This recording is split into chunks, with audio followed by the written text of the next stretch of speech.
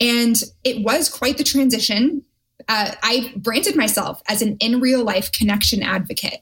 And then I never imagined, many of us never imagined that wouldn't be possible one day during our lifetime. So, it was a really interesting experience, that kind of flew me for a loop, so to speak. But what I ended up doing was being flexible. That's all that we can do. There's so much that's out of our control, and we need to be prepared at any moment to get to the root of our why. So this was an opportunity for me to deepen what my why was. So originally, I was all about let's gather in person. Being in a tech hub of the world in Silicon Valley, I kind of was sticking out like a sore thumb in a way that I enjoyed.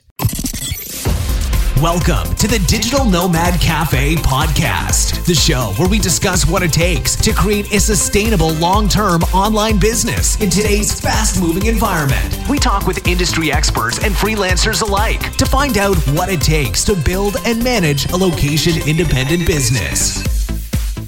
Hello and welcome to another episode of the Digital Nomad Cafe podcast. Today's guest is Stephanie Michelle, who is the author of the Confident Introvert book, a speaker and coach. Stephanie, welcome to the show. Hi, Adam. Thanks. So, Stephanie, you have created a book to help people who are introverted to be more confident. So this is a really interesting topic because a lot of people feel that, if you don't have confidence, a lot of opportunities in life are going to pass you by because maybe you weren't confident enough to take it up. So can you wind us back? I know just before the call, you said the book is one in June. So what led you to reading the book and, how did you get started with speaking and coaching and what led you down this path? Yes. So I knew I always wanted to write a book, and sometimes maybe some of your listeners can relate. There's this feeling of whatever the book is, it's my legacy. And there's a lot of pressure on what that book is. And I came to a place, it was actually in November of 2019. So right before a lot shifted. And I was looking back on my life and I realized, I've been touring this webinar, at this time it was a workshop called Networking for Introverts. And so I transcribed that workshop. And then I went through the frequently asked questions and I began to put everything in a document, and it became slowly but surely a book. So oftentimes we have a book inside of us and it may not be exactly the book that we think this is it. But you know what? You can have multiple books. So that really liberated me to write this book and to say, okay, this is a part of my legacy and what I stand for. But what I really wanted to get out there is that you can be an introvert, which means that you get your energy from solitude. It doesn't mean that you're shy, but it means that you just get your energy a little bit differently than people who are extroverted that like to be at those raves and EDM concerts, right? I'm not a huge fan of that. But really even going deeper, it stemmed from growing up with this lingering feeling of disconnection and really wanting to find that, because I showed up a little bit differently than the stereotypical narrative of someone who's always putting themselves out there and taking bets on themselves. And there were times when I almost did that, but I would kind of hold back at the last minute or think, I won't win anyway. Or even if I did win something, there would be another belief that would come up maybe there's something wrong. So my own journey to building a sense of confidence and community in the process is what led me to writing Confident Introvert. You definitely hear some people are massively affected by just when you're in that crowd scenario, that the energy of it really drains them and stuff like that. It's interesting because I've always been ENTP when I do the Myers-Briggs. So I'm on the other side of the fence, I believe, in terms of really extroverted, and I do like that scenario. But it's funny, as you get older, you kind of sway in the other way, where you'll do it for a little bit and then you'll come back. So what are some strategies and tips to people who are maybe more introverted and who prefer the solitude, for them to make meaningful connections and to network with people who are, in the industry that they want to go into or in their industry? Because networking is such a fundamental part of running an online business, whether it's in this scenario, doing video calls and over email, but ultimately when you go to events, that's where you often make these meaningful connections with people. You get to go for dinner, you get to hang out when the world is normal, I'm talking about. How would you deal with, or like, how do you think people should approach that when they are more swaying on the introverted side of being a human? Yeah. When it comes to networking specifically, the first step is to reframe what networking means to you. So there can be a lot of pressure on that word. And a lot of people have a negative connotation of, oh, it's transactional, it's slimy, it's this thing that I have to do, it's a means to an end. When if you approach it in that way, it's going to really suck. Okay. But if you instead think of networking as making new friends, then that will be such a game changer. So for me, when I first started my networking journey, it was, I would volunteer at events before I was hosting the events, right? I was more behind the scenes and I loved having a purpose. So if you identify as being introverted, having a sense of purpose at an event by volunteering allows you to interface with more people and also understand the behind the scenes structures. And then people will come up to you, approaching you, asking you questions that you likely have insight into because you have that behind the scenes knowledge. And yeah, that also helps build confidence to constantly put yourself out there in situations where you do end up becoming desensitized to the sense of anxiety that you used to feel. And the same thing goes for public speaking, for doing interviews, for things like that. And there is a deeper layer to this, though. And the deeper layer to this is social anxiety that some people think isn't just inherent with being an introvert. Like, oh, if you're introverted, then you feel this crippling anxiety socially, when that doesn't need to be the case, but it can often be the case. So one really tangible tip that I like to offer people who are like, okay, I'm dedicated, I'm ready, I want to get out there and do the networking thing and go after my dreams, right? Dream career, dream life, whatever it is to have something called a solitude sandwich. I know. So, I mean, even if you're low carb, you can appreciate this. So basically, it's a concept from the book. And what you'll do is you'll have pieces of solitude, your bread, right?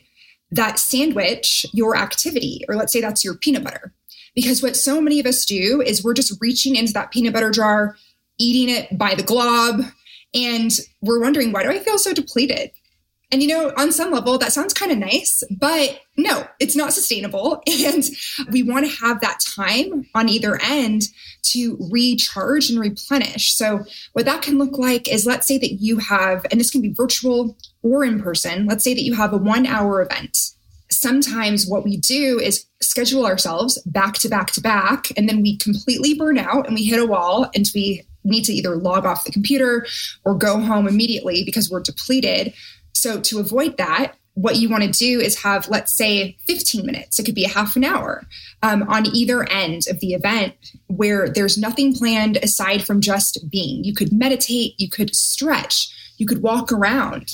It's funny you say that because I know whenever I go to conferences, like, and I've flown to conferences all over in Canada and Spain and London, Berlin.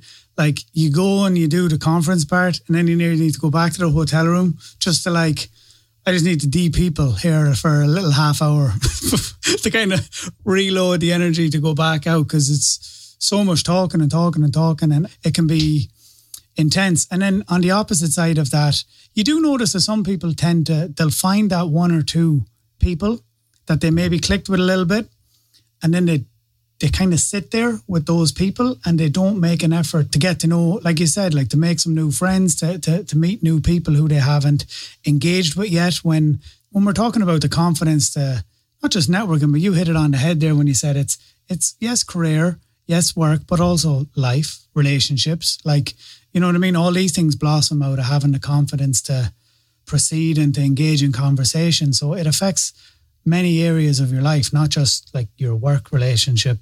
Do you see that? Do you see that that's something people do? Because I guess they're defaulting maybe to their comfort zone in a way, like because they're like, oh, I like this person, they're cool, let's just sit here and I don't have to do all that. Yeah. Okay. So one of my main tips around going to networking events is to go by yourself.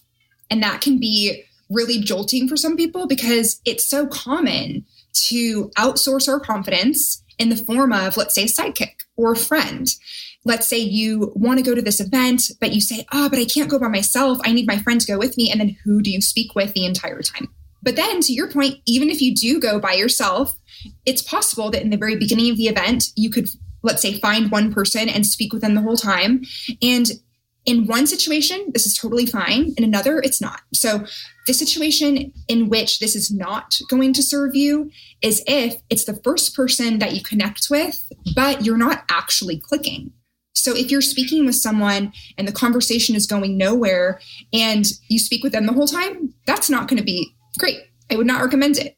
However, if you are at an event, and this is maybe not a conference, but let's say it's 1 hour, 2 hour, 3 hour event, at least for the 1 hour portion, it could take a few tries entering different groups, approaching different individuals or groups of 3. I like to approach groups of 3 instead of groups of 2 because there's more likely a third wheel in that group of 3, and you'll be more welcomed. So yeah, you'll know when you click. So not settling for connection for the sake of connection, but actually being able to talk about things that are slightly below the surface, maybe even a little bit personal, not to be confused with too personal, but talking about, let's say, a milestone of something like a trip that you're planning. So that's really exciting these days as people are beginning to travel more. So essentially, I would say that it can still be a win to speak with, let's say, only one person in depth at an event. However, if it's a multiple day conference and you're speaking with one person for 3 8-hour days, then no, let's not do that. But it's perfectly reasonable to have an hour conversation with someone and let it really flow in that way. And then get their contact information and get back out there and meet more people. I like that idea, especially the group of 3, you know what I mean? Because it's funny because I have this love-hate relationship with conferences where you go and sometimes they're great, sometimes they're not. And it's all down to the people who you connected with there. And sometimes, if you look back in hindsight, was I standoffish? Was I trying to engage with people, or did I just kind of meet one person and kind of just pal about with them for the day, and then you didn't grow your network in the way that you had set out to when you went to this? I've even watched some people who are so good at it, they're just like, they'll sit and they'll talk for 5-10 minutes and then they're like, right, I'm going to work the room. And what they mean by that is they're just like, I want to connect with loads of different people and see if somebody is just like, aha, I like you like me, let's follow up again later on, and talk about some stuff. Yeah, there's nothing wrong with quality over quantity though. There's this character, and I think we all know who they are, Slimy Stan. So just by me saying that, you can probably picture what this archetype is. And that's someone who maybe is trying to do the thing you're mentioning, where speak to someone for 5 minutes and then have 5-minute conversations with dozens of people over the course of hours. But what we can run into when we do that is maybe being so future focused and not present that we don't actually connect with the person, and it becomes transactional, which is a lot of people's fears about what networking will be like as an experience. So I'd say, yeah, there's certainly an art to that, making multiple connections at an event. And sometimes it will happen more naturally where people will kind of flow in and out of a larger circle, for example. But yeah, there's a balancing act, right, between having a strategy in mind of maybe numerically, I want to meet X amount of people, but I prefer to be more qualitative, because ultimately when it comes to both giving and receiving help or guidance in our careers, if you have a list of 20 people and you know the bullet points, then sure, you can make those introductions. But if you know someone on a deeper level, then you're really able to advocate for them. And they're really able to dig below the surface of what your LinkedIn says. And if an opportunity comes up that maybe isn't publicly something that you're interested in, they would know. That's interesting. So I like it. Let's kind of circle back a little bit to, your website, the stephaniemichelle.com. And, you're doing coaching with people as well. So I'm just curious, obviously events like this past 12 months, in-person events have had a massive, a shift online, but it's not the same as we're just talking about. So I'm curious to know, how have you maintained, as somebody who had a business that was focused on, events and speaking and public speaking and things like that. How have you transitioned over the last 12 months? And also just kind of before that, how did it start? When did it start and why? Where did that come from? Yes. So I'll start at the beginning. So at the very beginning, attending events and being just very curious about the dynamics. I am a planner at heart, so I love logistics. Some people, it gives them a headache. With me, I really thrive on it. So being able to observe pros doing it in the San Francisco Bay Area, attending those events and then getting involved behind the scenes, and then getting to a point of curating my own events and also joining the board of the Young Professionals of San Francisco, really enlivening their existing events and having dance classes, for example, instead of just your traditional mixers. Because I believe that networking, when we reframe it as making friends, we're not necessarily only networking if we're in a room with a bunch of people, let's say suited up, that with a sign that says networking outside of it. It's something that's always happening. So it can be fun. I've hosted over 1,000 events in person, and it was quite the transition. I branded myself as an in real life connection advocate. And then I never imagined, many of us never imagined that wouldn't be possible one day during our lifetime. So yeah, it was a really interesting experience, that kind of flew me for a loop, so to speak. But what I ended up doing was being flexible. That's all that we can do. There's so much that's out of our control, and we need to be prepared at any moment to get to the root of our why. So this was an opportunity for me to deepen what my why was. So originally, I was all about, let's gather in person. Being in the tech hub of the world in Silicon Valley, I kind of was sticking out like a sore thumb in a way that I enjoyed, where, okay, everyone's in their VR virtual reality world with their, headsets on, and I'm gathering people in person. It seemed like a lost art. And when that was no longer possible, these tools that I had pushed aside became ones that I needed to leverage in order to both, maintain momentum within my business.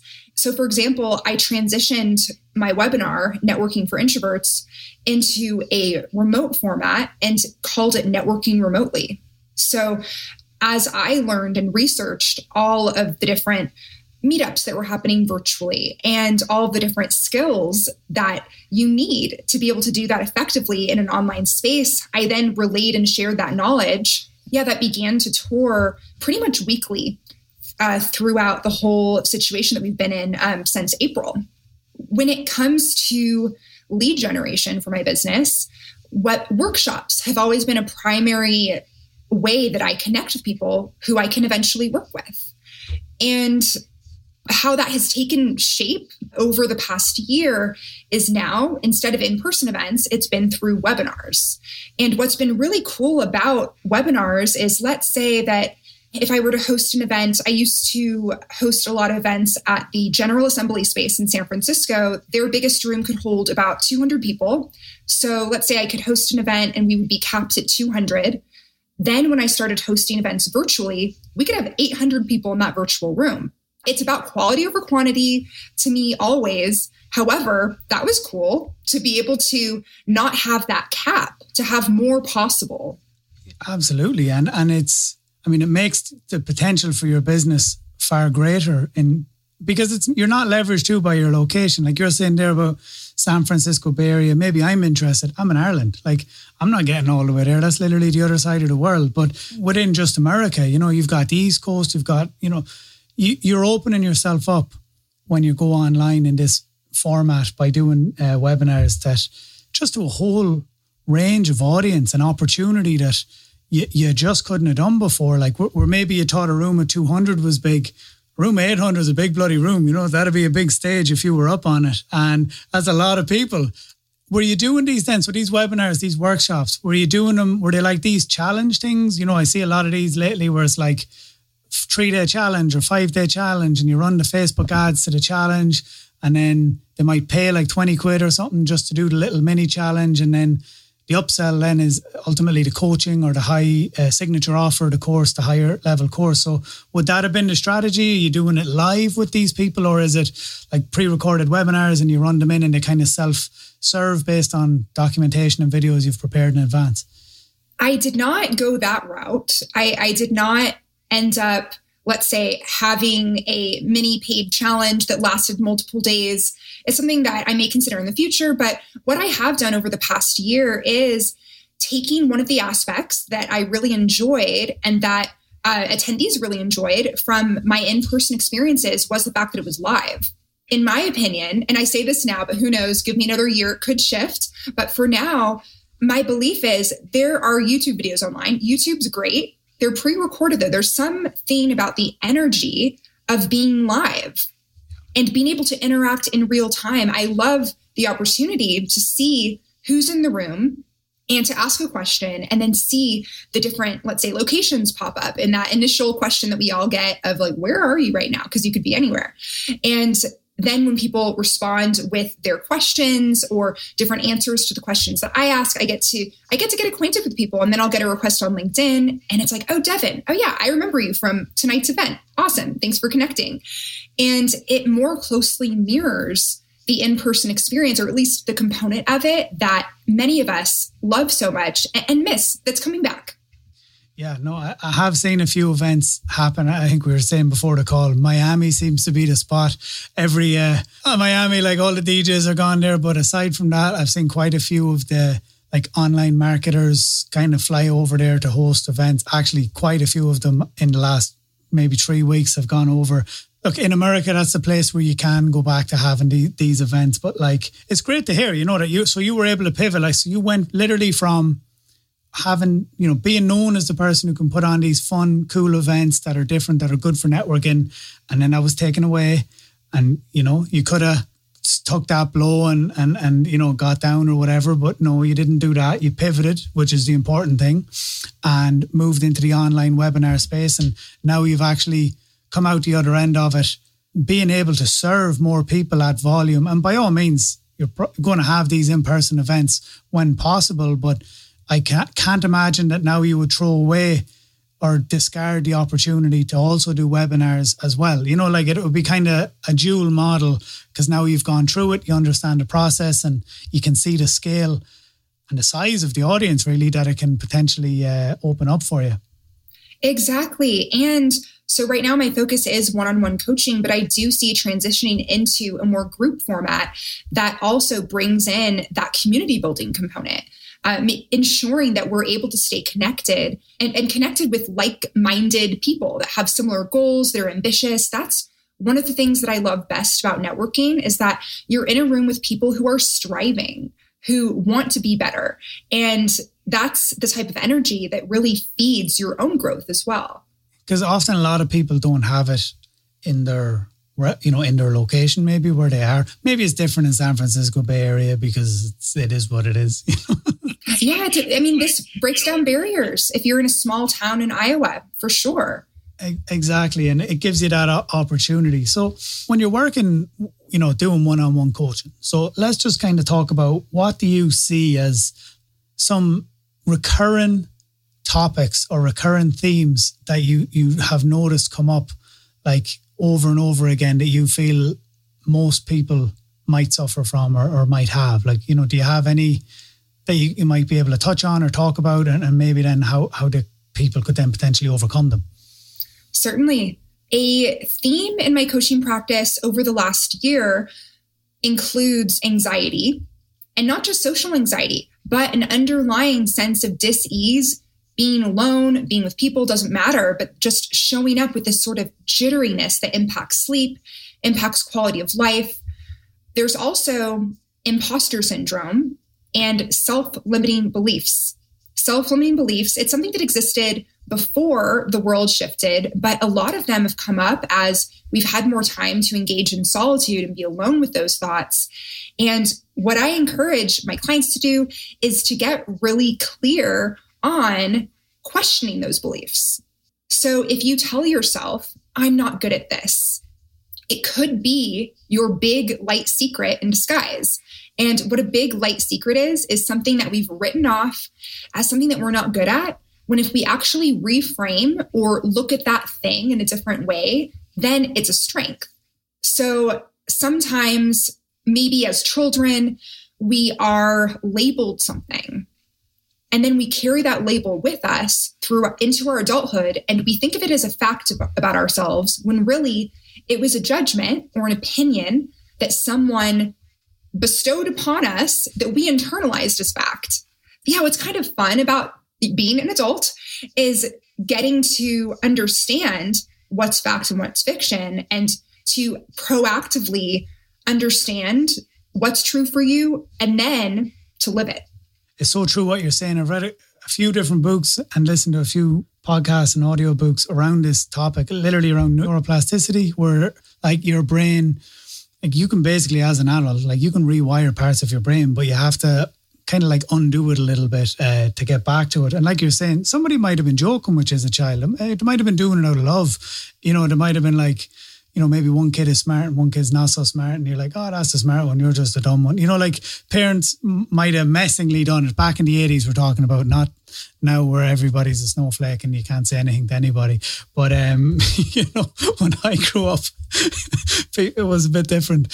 I mean, negative self-talk and things like that. Like you're saying, it's about changing the framework and taking the time to be a bit more self-aware. And it's not that you stop. Like this is, I think, a massive misconception is people think, oh, you stop your thoughts. It's not that you stop them. It's that you reframe what they mean to you, and you make an attempt to not have them be disempowering or have them be negative. And if they are, you don't go down the loop. You don't go down that negative spiral loop of thought patterns. And, you know, all of a sudden everything is shit and the world is chaos. It's like, you know, but I think something that I've seen work really well for people is to curate the content that you're taking. Because when you look at Facebook, Google, Instagram, YouTube, Twitter, they're algorithms that are going to reflect, literally like a mirror, reflect back to you what you like and what you engage with. And if you engage and like and watch videos of stuff that gets you mad and gets you annoyed and makes you feel disempowered, then you're going to have that shown back to you all day, every day that you go on those platforms. So there's an element, I imagine, of self-responsibility that people have to take upon themselves. But for you as a coach, I'd say it's inspiring and transformative to watch that transformation within people, like where they kind of, the dots align or something, like, and you can, because you would see it in them because you're probably coaching them through that process. Yes. I love that you brought up that point as well. What we consume colors our reality. I became aware of this several years ago when it comes to music. A lot of popular music is about breakups. Maybe it's about feeling sad, feeling upset, getting revenge, whatever it is, or lovesick. These are some themes in top 40 hits. So I've been a lot more intentional in recent years of understanding the type of music that I'm consuming. I generally don't watch TV. Being the creator versus the consumer. And we can't get away from consuming. We're going to the grocery store. We're getting eggs, whatever we need, right? We are consumers, but intentionally consuming is so crucial and a part of the coaching experience. So I've had my own coach, right? And it's one of those situations where, sure, you could make these changes on your own. You could sit down and journal and understand, oh, wait, that belief isn't mine. My parents said that 20 years ago. What the heck? However, having that guidance can really collapse time, because while we can do it ourselves, and I used to be such a DIY, I can, even with my business growth, I thought I can do 100% of things on my own. I'll learn all those programs. I'll just do it all. When what I've realized as my business has grown, particularly through this online sort of reality that we're plugged into more than ever right now, is that I don't have to do it all. And to be able to outsource certain things that maybe are to me, that feel more mundane or that feel over my head, so that I get to actually do the work that I enjoy doing and that I'm really good at. That's a huge learning curve I think most new business owners go through. I love Fiverr.com. All my graphics, my podcast editor, not my VA, I hired her through Facebook, but something's wrong with the website, fix it, Fiverr. I'm on Fiverr. I love Fiverr. I don't know. Like, it's nothing costs a Fiverr anymore. Everything's like 50 bloody quid. But, I don't hire the cheapest of the cheap. I go for the people with 1,000 5-star reviews, like, no. Yeah. I'm like looking for the level 2, 5. But the point being, like you're saying, you're speaking right to me there. Like, you get sucked into the work that you don't like doing. Maybe it's something configuring DNS codes and servers, and you're like, I am absolutely going to throw this laptop out the window right now. It's annoying me. Or you just go on Fiverr and you just go, boom, somebody sorted, job done. And then you get to focus on either the work that you enjoy doing for yourself or, the client work that you're working on as well. So I think that's important. So yeah, no one went out. And like you said, it's a little bit of self-awareness.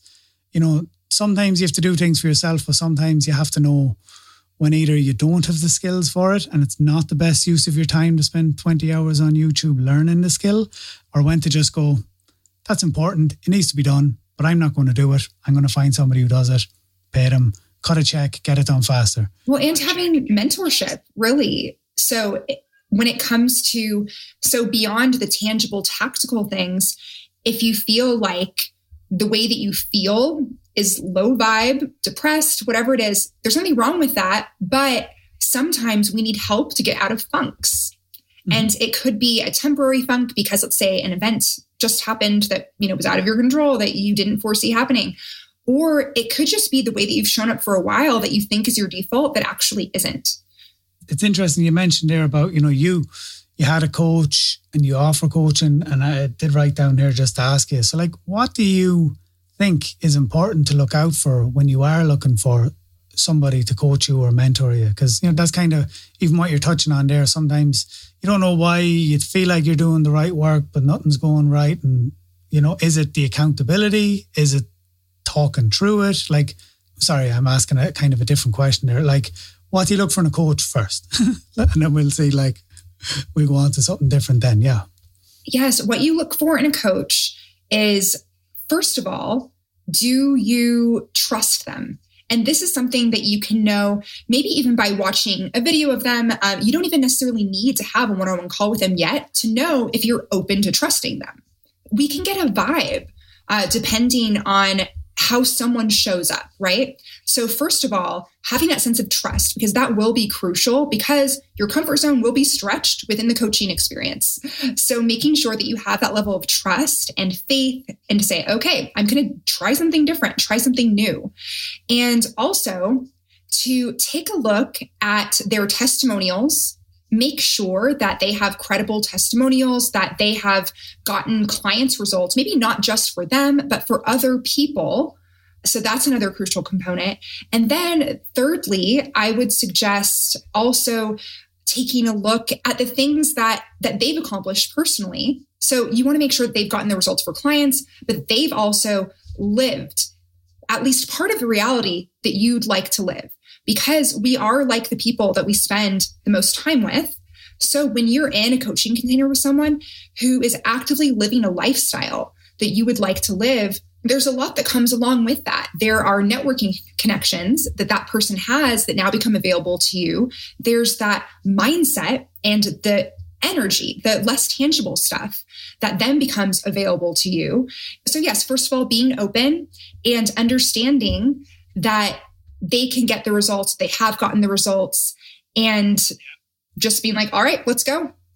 No, I agree with you there. It's really important that they've either done what you would like to do, or they are living a sort of lifestyle that you would like to live, or just like you're saying, that they've proven experience and proven results, and that you feel like you trust them and can connect with them, So those are all super important factors. And I guess you'd know too, wouldn't you? Like, you'd probably know most coaching, you don't usually go like straight from zero to coaching. Rarely. It would typically be like an introductory call. From what I've seen anyway, most coaches have like a discovery call, I guess is what you call it, where maybe 10, 15 minutes and you connect or you don't. Maybe that's not everybody. Maybe some coaches are, here's all my stuff, here's all my proof, here's all my videos, hire me or don't hire me, it's up to you. It really depends. Yes. So when I've entered coaching containers and when I've hosted them, there are some people who know right away. Maybe they've been following your work for years and they say, okay, I'm ready. and they're good to go. And then other times there's a more lengthy process. So I really say there is no one size fits all. There could be, let's say, a form to fill out, and then you're in a container, you're in a group, you're in a one-on-one environment. Or there could be that intro call. There could be a series of calls. Yeah, I hear what you're saying. I guess each individual person is going to be different, but also in the same way, each coach is going to be different. And then how much would you think, like, Jordan, when you're doing coaching with people, typically, like, is a lot of it mindset based and, belief systems based, or is it mostly the operation side that you find people need help with? You know what I mean? Does it kind of work in the realm of the psyche more, or in the, you're doing everything wrong, stop it, use Kajabi, use WordPress. You know what I mean? Like, where do you see typically where people need the help the most? It's a combination. So it's very rarely 100% tactical. Okay, here's a checklist. Do all those things. You're good. Goodbye. But then again, it's also rarely, the mindset isn't right or the energy isn't right. But actually, if it's going to be one of the two, that's the more likely scenario. We're more likely to have limiting beliefs that are holding us back. And you can have that list. And, if you go and, let's say, read a blog, you can access a list of, the top 10 best tools for entrepreneurs. Sure, you can do that. But if it doesn't work for you, then maybe you won't have faith or trust in those systems, when in reality, there's something going on within yourself. And this can be really triggering for some people who are thinking, I don't want to be the problem. But let's not think of it that way. You're the solution. And let's say that there's some outdated programming in your mind.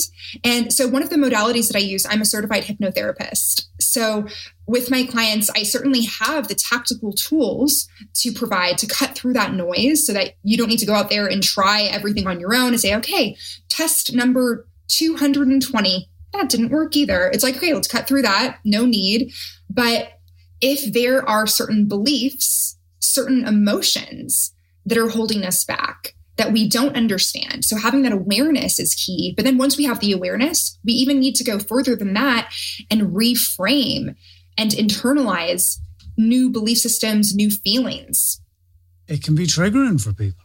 It could be rejection is a fear most people have. Maybe they had a bad burn, and it still lingers deep in the bones. And that's the reason why they're so useless at follow-ups on calls or with chasing people up for invoices. It's like, you know what I mean? Like it could be, while it looks like Jesus Christ, will you just pick up the phone and follow up on the leads? They're literally in your inbox.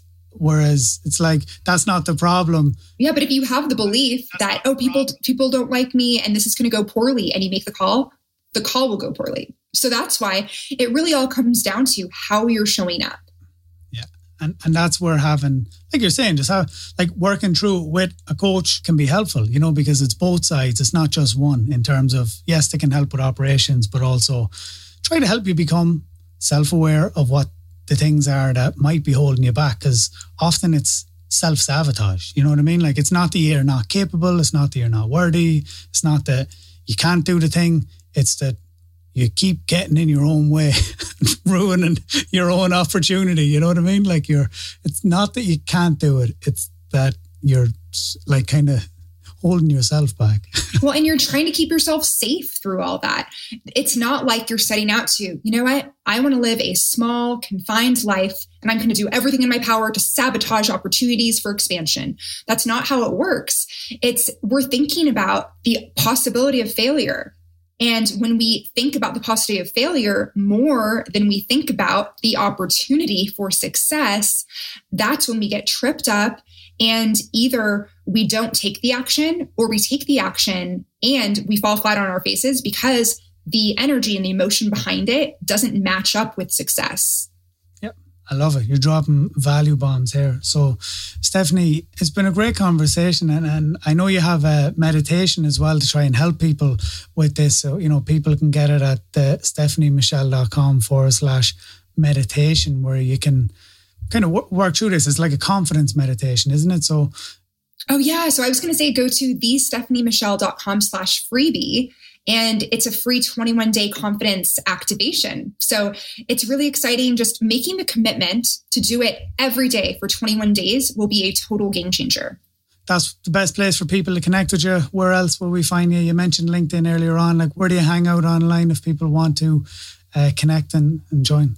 On social media, you can find me pretty much everywhere, but I'm the most active on Facebook and Instagram. And also I'm getting a few TikToks up there. So at the Stephanie Michelle is where you'll find me on most places. Maybe not doing the dances so much, but hey, they have learning and development options, and there's some fun behind the scenes stuff there. Yeah, absolutely. I've noticed every internet marketer doing this now on Instagram. It's like they're all just like, that's what's going on. But look, you know what? They get thousands of views. Don't hate it. It is what it is. So have fun with it. Don't take yourself. Once again, it's probably back again to confidence. Don't take yourself too seriously. Everybody's got their own stuff going on. People aren't looking at you as much as people tend to think they are.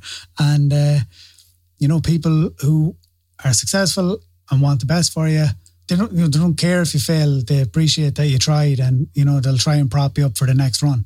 I think that's important too, to have that sort of a community and environment around you where, failures, it's not failure. You just learn some lessons and you go again. Stephanie, it was a pleasure. You're a really insightful person, and it was fun to talk with you. And I'll make sure to link to everything in the show notes for YouTube, Spotify, wherever people are listening, so that they can click out and connect. Do you have any workshops upcoming, any webinars in the pipeline? Yes. So right now I'm in the beta launch of Stop Holding Back, How to Rewire Your Subconscious Mind for Unshakable Confidence, No Matter What. So that will likely be touring once a month, once a quarter. I don't know when this is going to air exactly, but right now it's May 2021. So stay tuned for more dates. And I pretty much have a workshop or webinar at least once a month. So where you can find those is at thestephaniemichelle.com/events. Perfect. Yeah. So everything's on the website. And if they sign up, I guess you get notified of all these things anyway through the events. So Stephanie, it was a pleasure. Thank you very much. And good luck with the audiobook as well that we didn't touch on. But yes, we're recording that right here, right now. Recording the audiobook. So, for those of you like myself who like to go for a walk or drive and listen to audiobooks, because I don't have all the time for reading, the luxury of reading most of the time, Stephanie's recording it. So that's, it'll be out on Audible. Yeah, recording Confident Introvert on audio, finally. Excellent. Yeah. Okay. Thank you, Stephanie. All the best. Yes. Thank you, Adam. Thank you for listening to the Digital Nomad Cafe podcast. Head over to the website to access the resources and links mentioned in today's episode at digitalnomadcafe.com.